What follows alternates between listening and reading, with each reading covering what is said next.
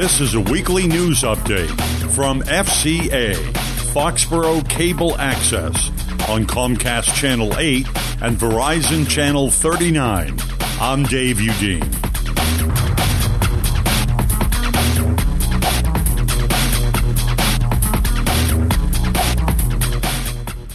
A West Roxbury man is facing charges of possessing explosives and an incendiary device after being stopped by Foxborough police last Saturday on Route 1. 49-year-old David A. Martin of Grove Street in West Roxbury was arrested around 2 p.m. when a police officer found what appeared to be a homemade object wrapped in white medical tape in the vehicle. After examination, state police determined the object met the criteria for an incendiary device. Martin was charged with possession of explosives, possession of a hoax device, operating a vehicle containing ammunition without a firearms identification card, possession of an explosive device, and motor vehicle violations. Martin was arraigned in Wrentham District Court.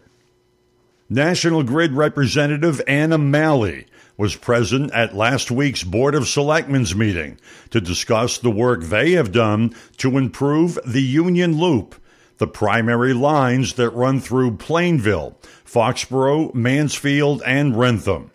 Malley also answered some tough questions on recent storm-related power outages in Foxborough.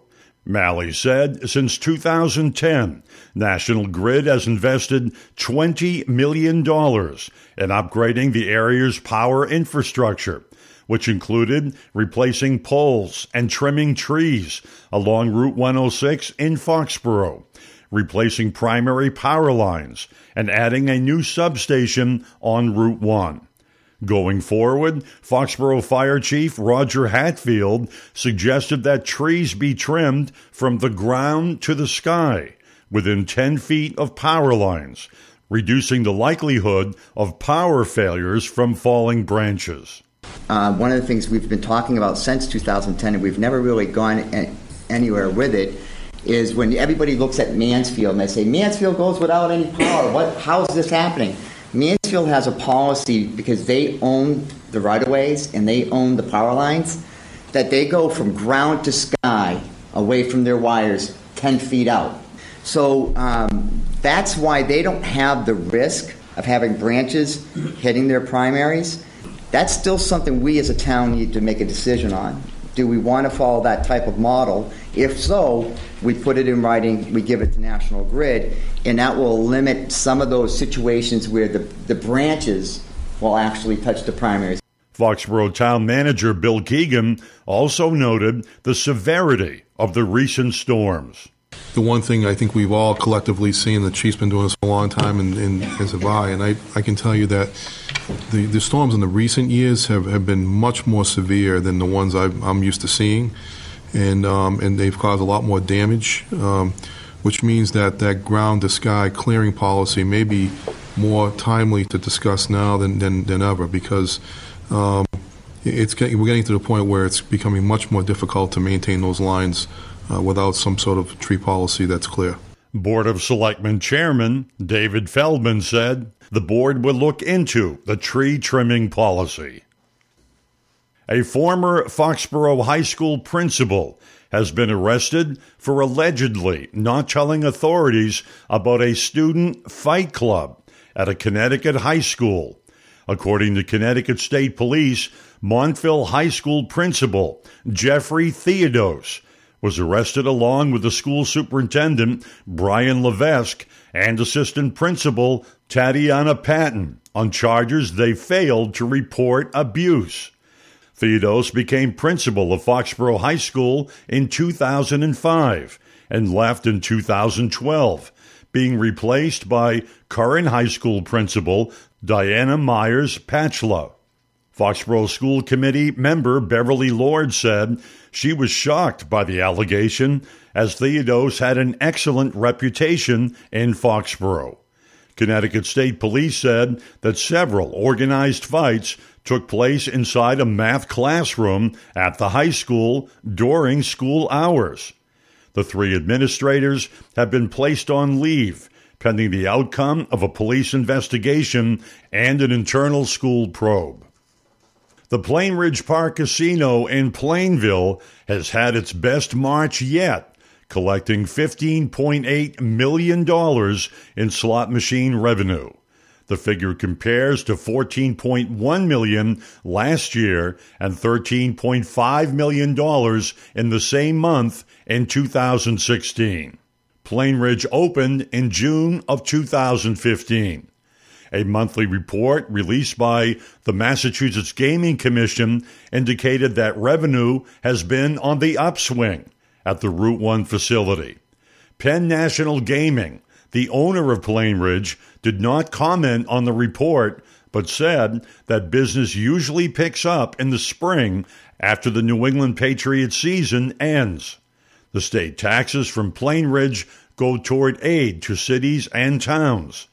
Revenue from future casinos will be split among local aid, transportation, education, and other services. The 3 candidates running for selectmen appeared on the Foxborough Jaycees Candidates Night, which was broadcast live on FCA Channel 8 last Thursday. That story is next. There are many sounds in your daily life. Ones that make you smile. Ones that help you relax. And there are some sounds that can help save lives. Wireless emergency alerts, now on many mobile devices, use a unique sound and vibration to bring you critical information about emergencies in your area. With updates from local sources you know and trust, you can be in the know wherever you are. Learn more at ready.gov/alerts. Brought to you by FEMA and the Ad Council. Ladies and gentlemen, today's opponents on Man vs. Train. At the crossing, we have Rick, a 175-pound frustrated man who's running late for work. And on the tracks, we have Bull, a million-pound freight train that takes a mile to stop. Let's see who comes out on top.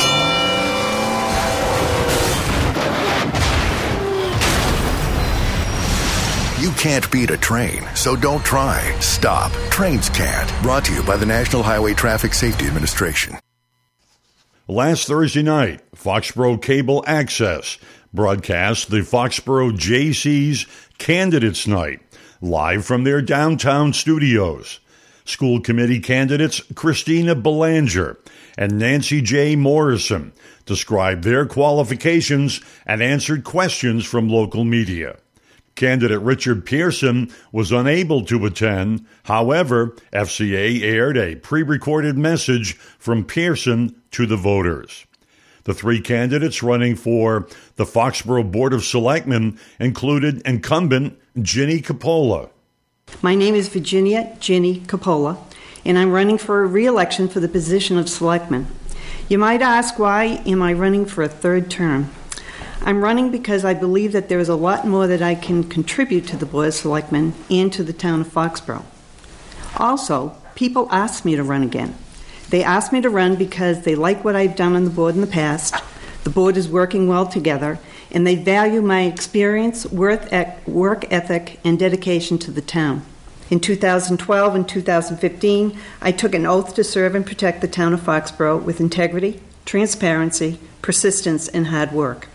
I believe that I have fulfilled the promises, and I ask for your vote on May 7th to continue as your advocate on the Board of Selectmen. Thank you. Next, incumbent selectman Chris Mitchell. So my name is Chris Mitchell, and I'm running for re-election on the Board of Selectmen.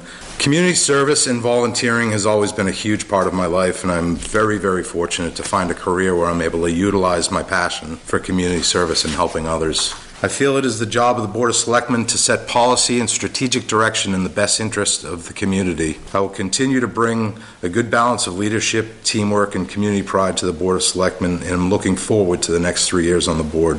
Please come out to vote on Monday, May 7th to re-elect me, Chris Mitchell, to the Foxborough Board of Selectmen.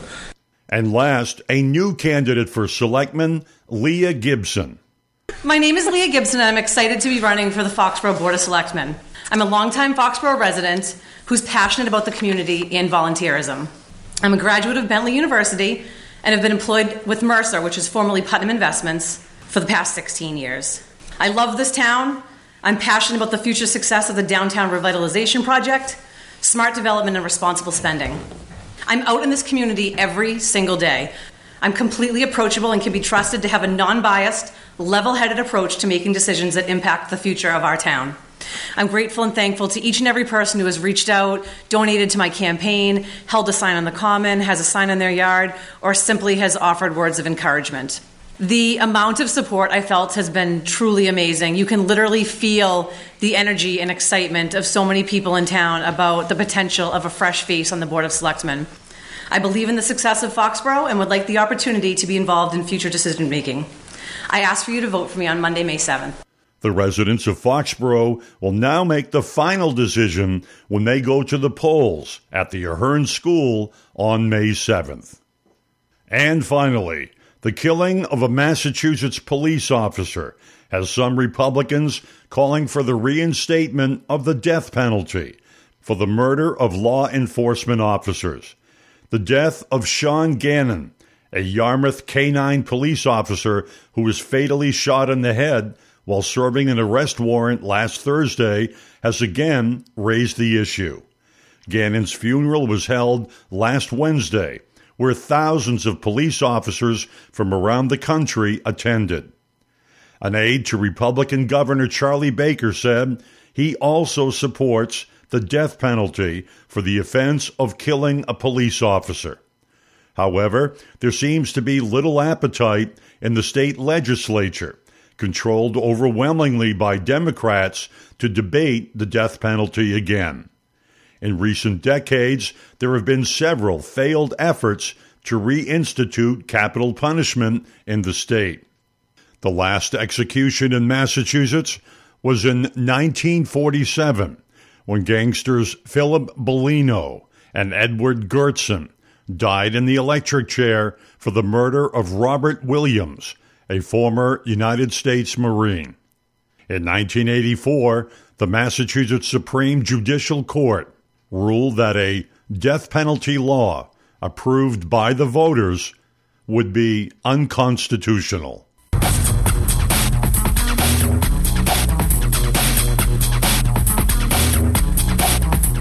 This has been a weekly news update originating from the studios of Foxborough Cable Access on Comcast Channel 8 and Verizon Channel 39. Content taken from various sources, including the Foxborough Reporter and the Sun Chronicle. This is Dave Udine.